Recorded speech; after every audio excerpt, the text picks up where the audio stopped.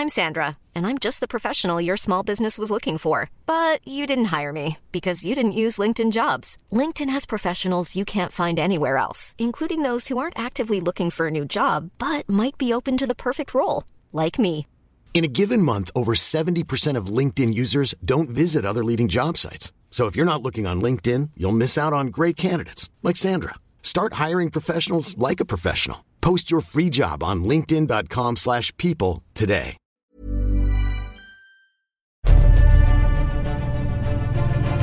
They needed to put her on the machine because she wasn't doing enough breathing on her own. Nature's deadliest organisms. It looked like he was dying before my eyes. They can hijack our bodies. It was the most excruciating pain. Disable our immune systems. The disease is almost always fatal. And eat us from within. Something was eating away at my child, and I had no power to stop it. For those infected, they are the monsters inside me.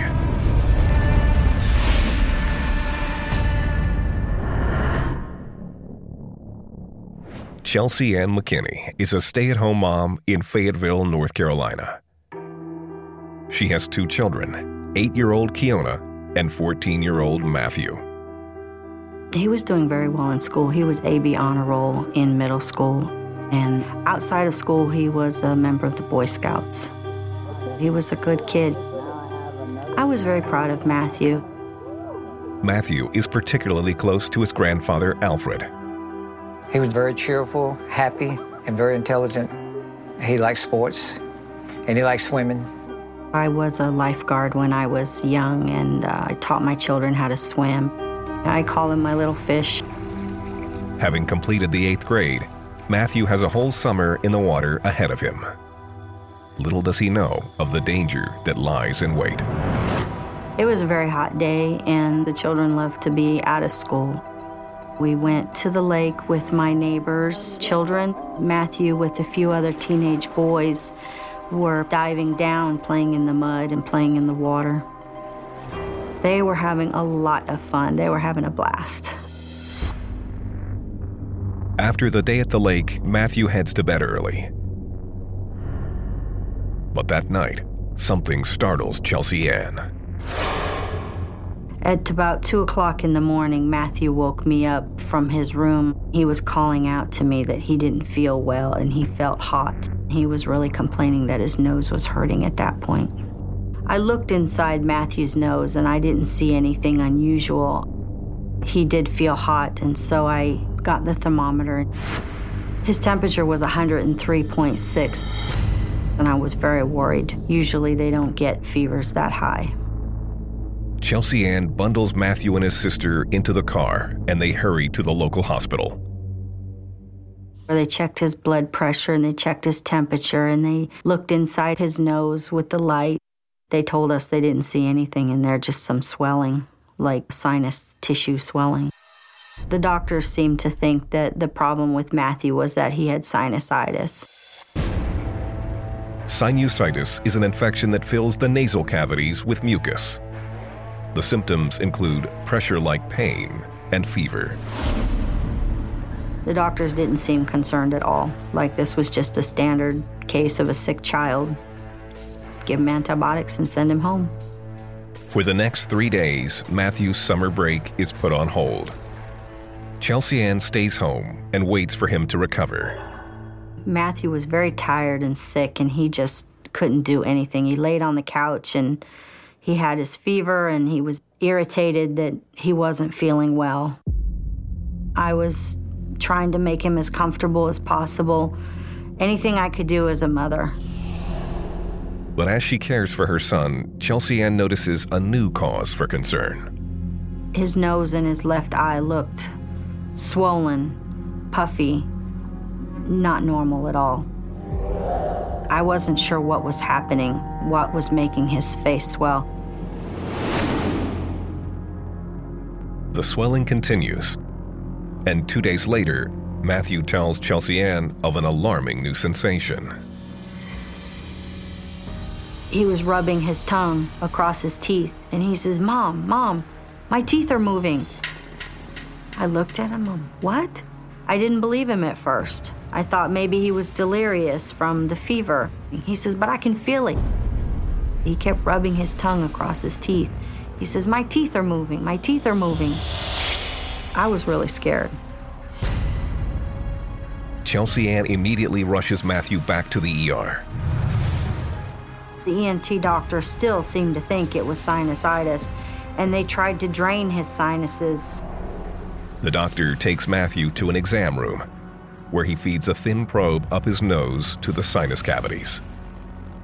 When they tried to drain it, it was completely dry. There was nothing in his sinuses at all. Doctors admit Matthew to the hospital for further testing. As Chelsea Ann waits with him in the ward, she can now see serious swelling in his gums. I could see by then his teeth were starting to shift. His tooth was out of line and pointing almost sideways. To see a tooth move like that was very strange and concerning. Doctors focused their tests on Matthew's mouth. They took him up to the dental area of the hospital and took x-rays of his teeth. And afterwards, when the dentist was looking at Matthew, he wiggled the tooth and it just fell out into the dentist's hand. And there was pus everywhere. And he was completely confused because he saw nothing wrong with the tooth itself. He just looked awful. Face looked like he'd been beat up, swollen, and it was very devastating.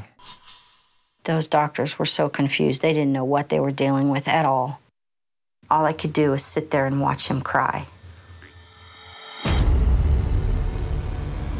Desperate to discover what's destroying Matthew's face, doctors take a biopsy from the roof of his mouth. They took a sample of the gum tissue. He was just screaming in so much pain. I had to leave the room because I couldn't sit there. I couldn't sit there helpless and not be able to do anything for him.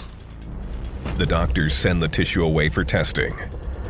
But as Chelsea Ann waits for a new diagnosis, her helplessness turns to terror.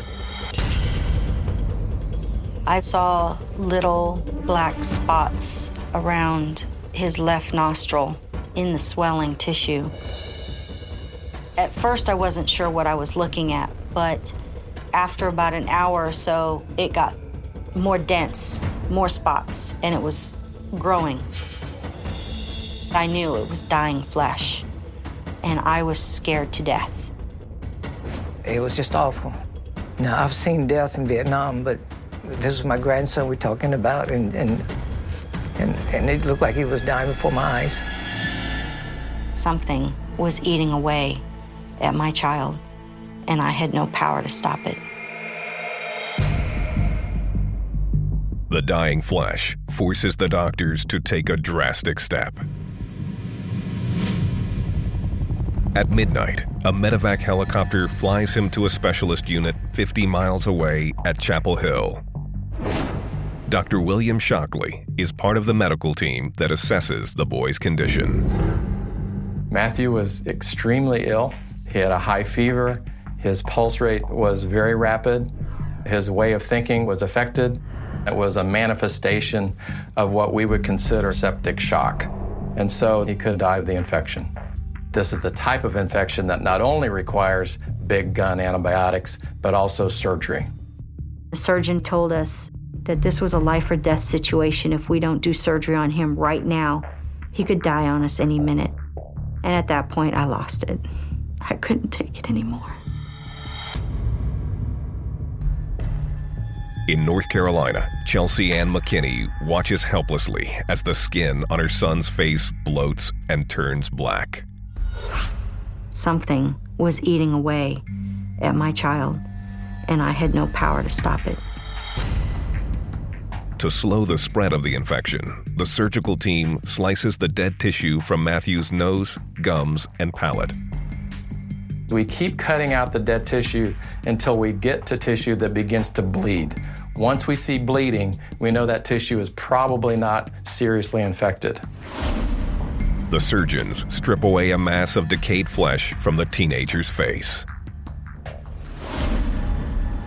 They had gauze across the left side of his face, his nose, so it was hard to see what they had cut off on his nose.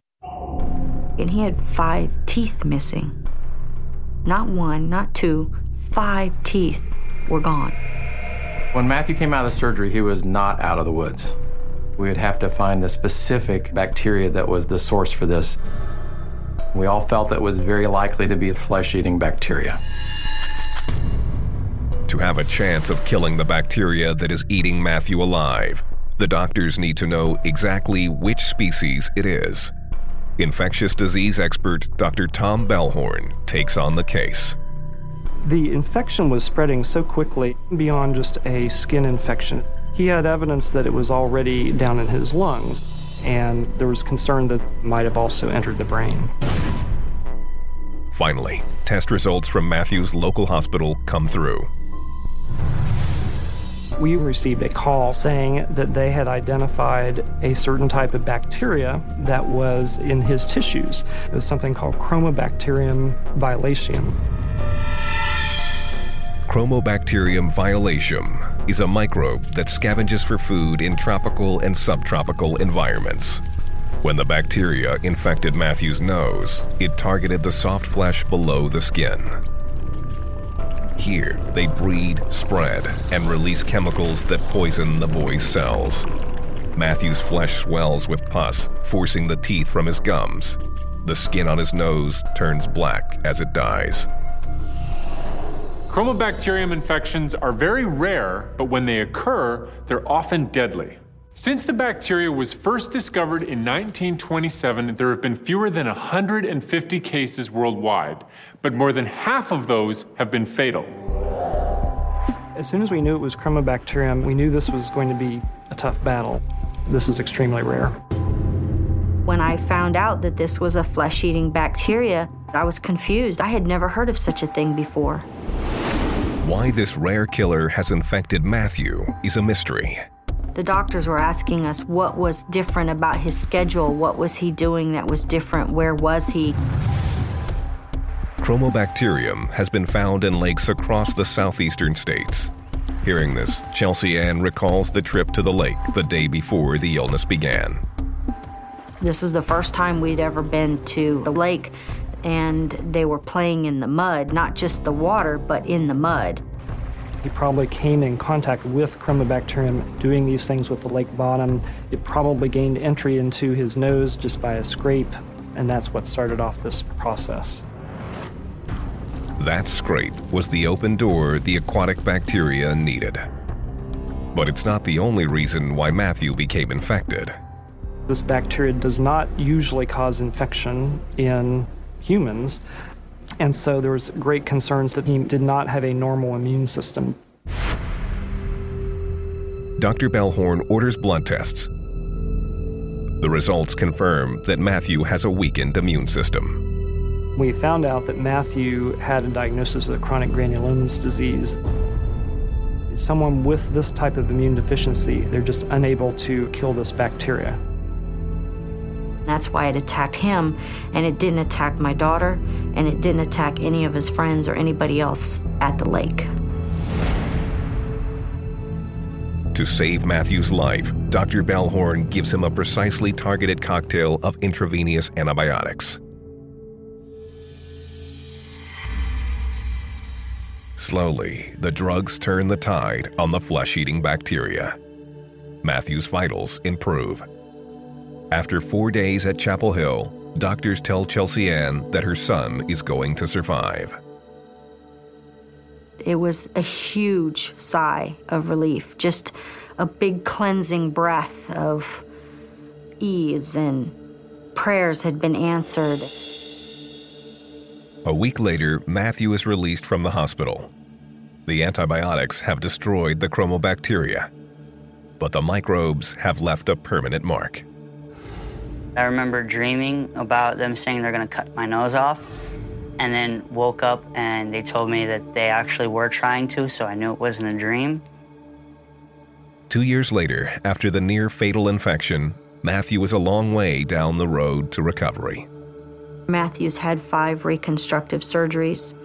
4 of them have been on his nose, where they took the skin of his forehead and left it attached, twisted it around, reattached it to create a nostril. Everything sunk in when I got home. I'm too young to die. I have a lot of things I want to do. People with compromised immune systems are especially vulnerable to these bacteria and should take special precautions. Avoid unchlorinated fresh water and damp soils, especially in tropical and subtropical climates.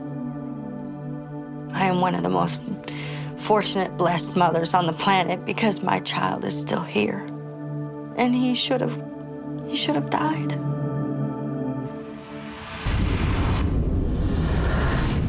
I started to think she was crazy. I thought it was all in her head. I was so sick of fighting with the doctors and so sick of fighting with my body. I couldn't believe it. I was disgusted. I didn't want to live anymore. Catherine and John Gordon are newlyweds living in Atlanta, Georgia. John owns a string of local bars and is starting law school. Catherine is a successful model and actress. I started off doing bikini modeling and then went into acting, doing commercials. What appealed to me about Catherine, it was at first her looks, but also it was her energy, her enthusiasm, her zest for life. I like to say I kissed a lot of frogs before I met my prince. It all happened so fast. We were engaged within 8 months of meeting each other. It wasn't planned, but Catherine and I got pregnant pretty quickly after we got married. Just 1 year after the wedding, Catherine gives birth to their first daughter, Jade. In the very beginning, I thought it was going okay, but things quickly went wrong. It was so painful when I was breastfeeding that I sometimes would cry. It hurt so bad. But I didn't know that it was supposed to be any other way. For almost a month, Catherine struggles through the pain. One afternoon, I was breastfeeding my daughter, and I look down, and I see blood on me, and then I look, and I see that her mouth has blood on it. And that really scared me.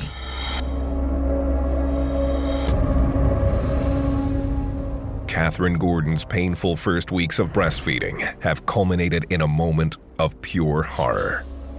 And I see that her mouth has blood on it. And that really scared me. Catherine books an appointment with her doctor. I was still seeing my OB since I had just had my daughter. So I showed her my chest. She took a look at me and confirmed that I did, in fact, have mastitis. Mastitis is caused by an infection in the breast tissue, usually by a common bacteria. As the tissue becomes inflamed, it presses on the milk ducts, causing pain and discharge. She gave me an antibiotic to treat the infection. She didn't seem particularly concerned. It's something that she saw a lot of, with new moms breastfeeding their babies. Catherine follows the doctor's guidance carefully. The mastitis cleared up fairly easy, like they said it would. But I just never got my energy back. I started to feel like I had low-grade fevers, and I would get very bad headaches. She started saying she wasn't feeling well. She felt depressed, a lack of energy. She didn't feel like herself. At the gym, Catherine is shocked by another strange sensation. I was on the treadmill and I felt tingling in my legs and then a throbbing, aching pain down my left arm. I could feel it in my elbow. It was very painful. And I could feel a heaviness in my chest where it actually felt scratchy, like itchy.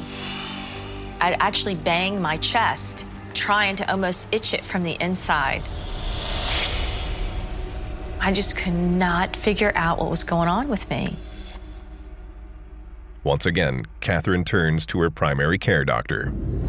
I said, I'm having pain and numbness in my arms and legs. I'm having fatigue. She told me I had fibromyalgia.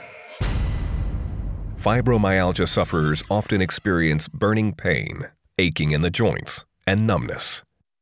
Its precise cause is unknown, but it has been linked to anxiety and depression.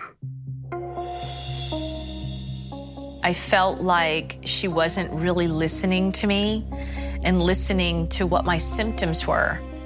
She prescribed me something to alleviate the pain, like a prescription strength ibuprofen. But she said there is no cure for fibromyalgia. Months drag by. Catherine's mysterious symptoms persist, tearing apart her health and her family. I started to think she was crazy. I thought it was all in her head. I thought she had these minor symptoms and that she was blowing them up to be something bigger than it was.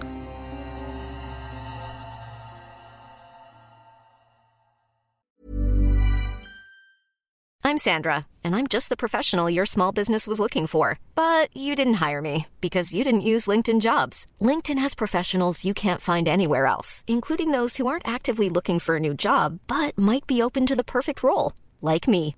In a given month, over 70% of LinkedIn users don't visit other leading job sites. So if you're not looking on LinkedIn, you'll miss out on great candidates like Sandra. Start hiring professionals like a professional. Post your free job on linkedin.com/people today.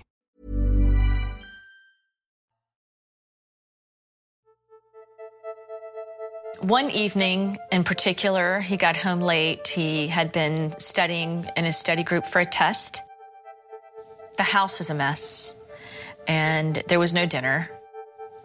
It erupted into a big fight.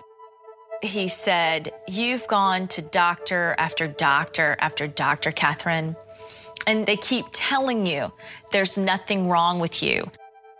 I had so many of my own challenges and responsibilities. I was just starting law school. I had the business, just being married, new kid. And I said, I can't help you right now. You need to handle this. You need to suck it up. Suck it up. That was a big turning point for me because I had already had some of my doctors kind of insinuate that I might be going crazy. But now I had lost the support of my husband completely. I felt hopeless. I felt so alone. 11 months of relentless pain, struggle, and doubt are taking a brutal toll. I was so sick of fighting with my husband, and so sick of fighting with the doctors, and so sick of fighting with my body that I didn't want to live anymore.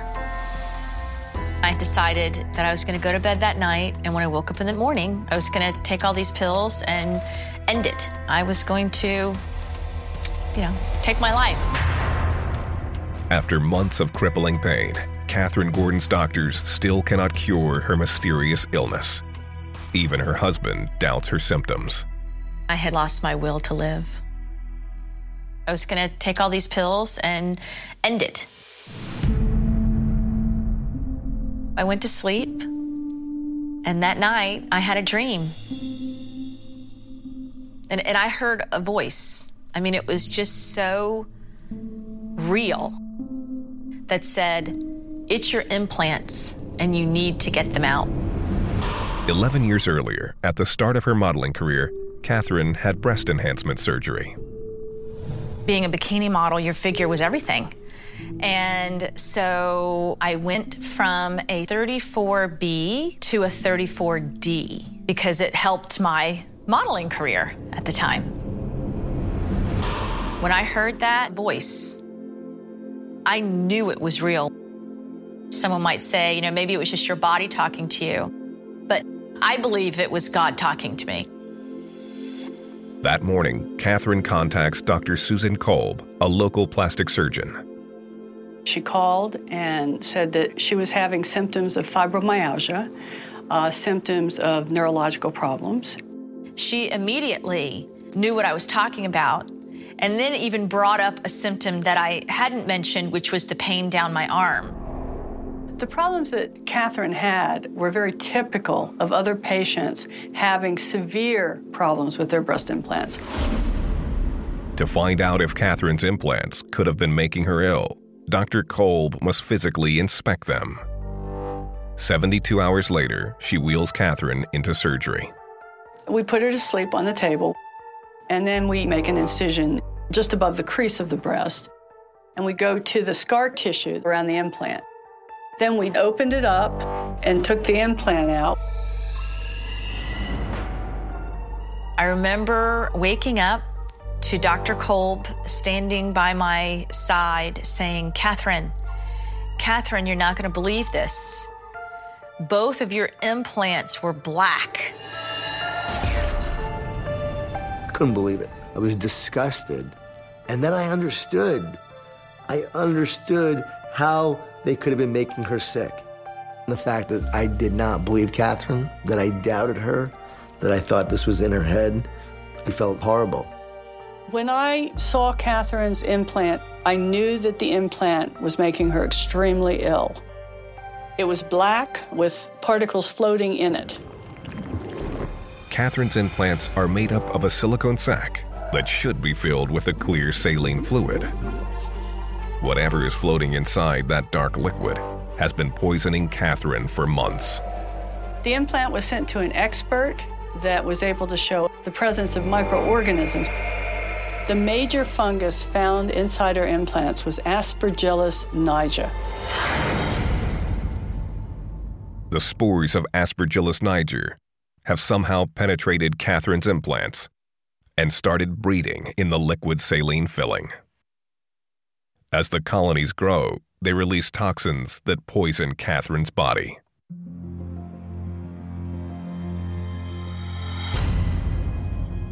I had never heard of infected implants before. It is really disgusting and very creepy to think that there was a black fungus in my body, the deadly fungus that really should have killed me. But how did the fungus find a way to get inside her implants in the first place? Catherine developed an infection while she was breastfeeding, and her doctors placed her on antibiotics, which was appropriate. However, when you're on prolonged antibiotics, you can get mold and fungal infections, which is what happened to Catherine. They should have also placed her on antifungals.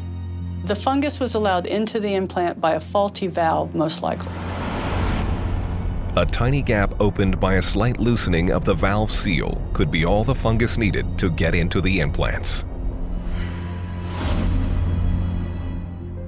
With the implants removed and the fungus identified, Dr. Kolb puts Catherine on a rigorous course of the antifungal medication fluconazole. It was really tough. I mean, it took a good month and a half before I felt normal. 13 years later, Catherine has no major after effects from her rare, crippling infection. Thank God, my health is great. It's excellent. I exercise, I play tennis, I run my kids around, I live a very happy, healthy life. I feel really horrible about the kind of husband I was, that I was not there for her, that I doubted her. It's a great regret that I have in my life. But also, I know I've become a much better husband. Like any artificial device inside the body, breast implants potentially carry some risk of becoming contaminated. It's recommended that women with implants experiencing any breast-related symptom consult with their doctors or surgeons for a routine checkup. Some doctors even recommend replacing breast implants every 10 years. It was almost impossible for me to breathe. Her risk of dying was close to 90%. We were running out of time. They needed to put her on the machine because she wasn't breathing on her own. Sarah Kramer is a 19-year-old undergrad at Eau Claire, Wisconsin. She and her close friend Rachel have just started their second semester. I was taking biology, psychology, English, and math. And I liked biology because we were outside a lot for that class doing experiments. And that was kind of like the only class we actually got to be outside. We were going to Eau Claire together, and she definitely loved it there because she liked being independent. It's February. Sarah is spending time at home in Bloomington, Minnesota with her parents, Richard and Nancy. It was great to see her. She's our oldest, and we missed her quite a bit. It was so much quieter around the home. It was really good to see my family and my friends because I hadn't been home for a while. So it was just nice to catch up with everybody. The time comes for Sarah to make the journey back to college in Eau Claire.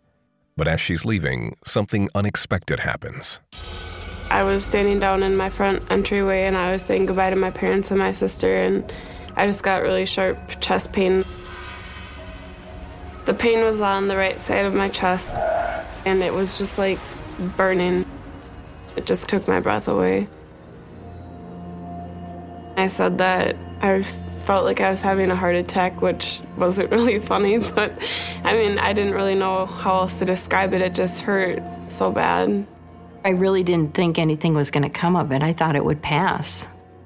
I mean, I'm 19 years old. It's not like I'm really having a heart attack or anything. Rachel and her mother arrive. Sarah is catching a ride with them back to college. On that particular ride back, she was very quiet compared to her usual self. That's how I realized she was in a lot of pain. As the miles pass, Sarah feels another distressing symptom. Every time that I would take a breath in, it was like my lungs weren't able to expand enough to get the full breath that I needed. Like I had a really heavy weight on my chest. At the end, it was like unbearable. It hurt so much to breathe that she was holding her breath.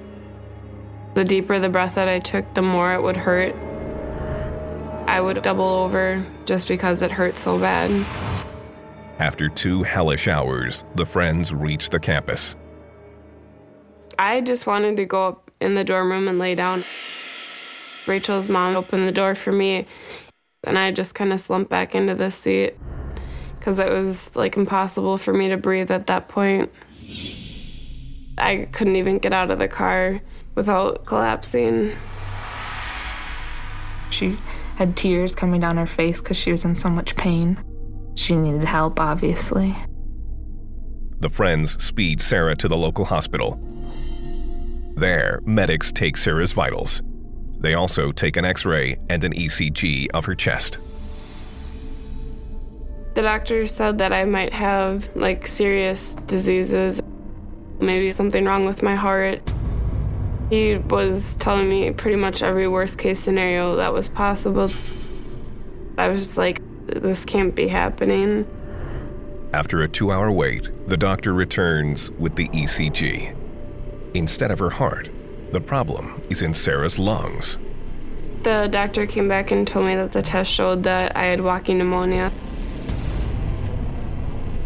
Pneumonia is commonly caused by a bacterial infection deep in the lungs.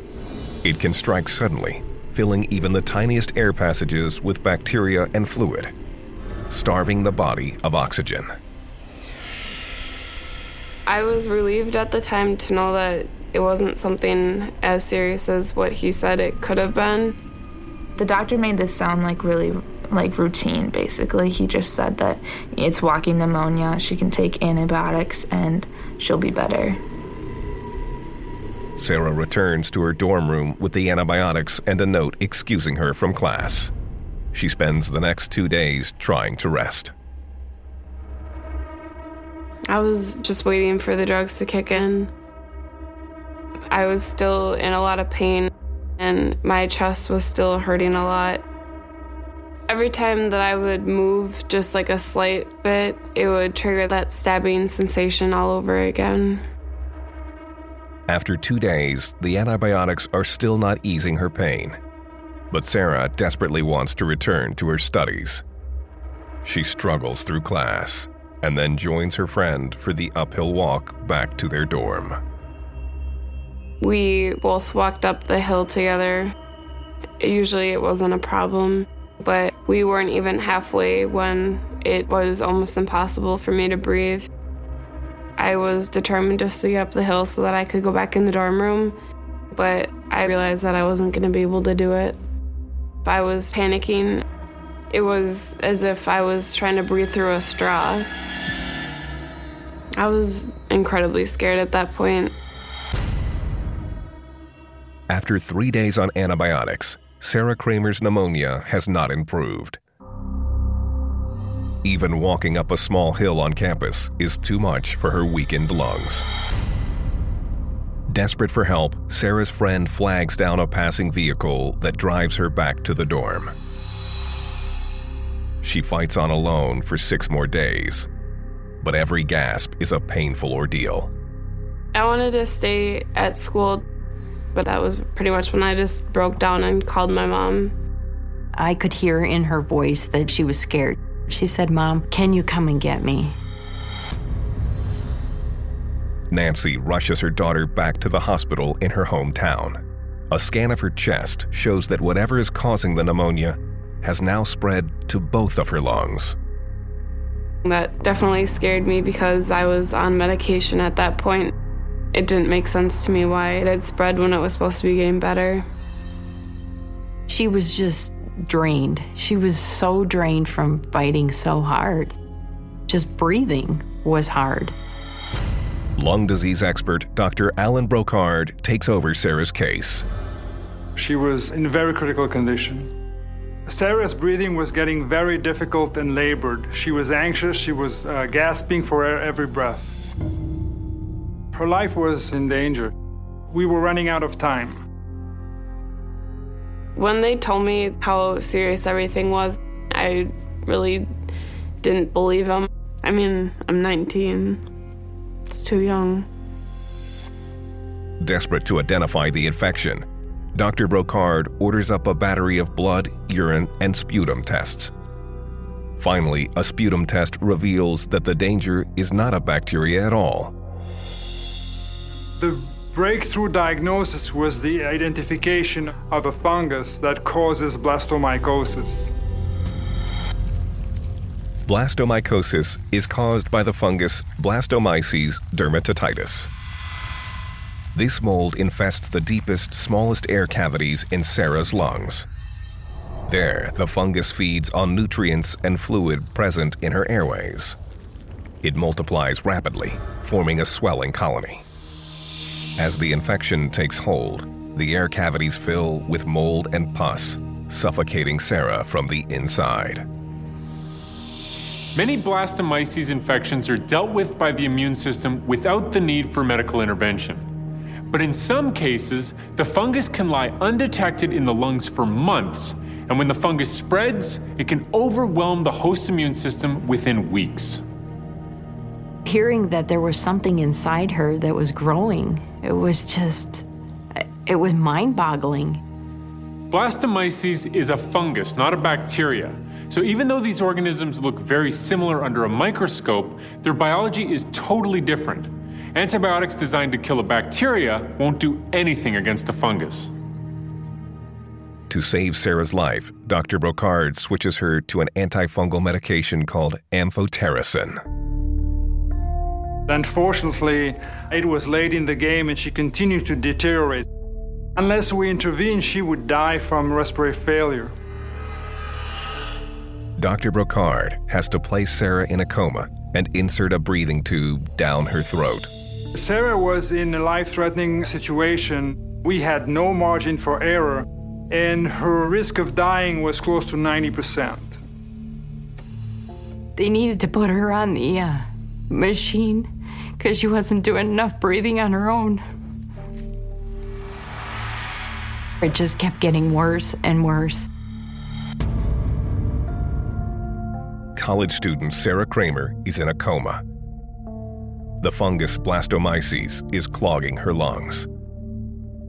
Dr. Brocard is relying on the antifungal medication amphotericin to clear Sarah's infected lungs. Slowly, the drug turns the tide. We got a feeling that Sarah would pull through maybe after a week when we saw that her oxygen requirement was going down. As the infection eases, the medics are able to take Sarah off life support and rouse the teenager. The nurses had said, you know what, if you want to bring in music and play music for Sarah, you're more than welcome to do that. And as she came out of the coma, she was shimmying her shoulders.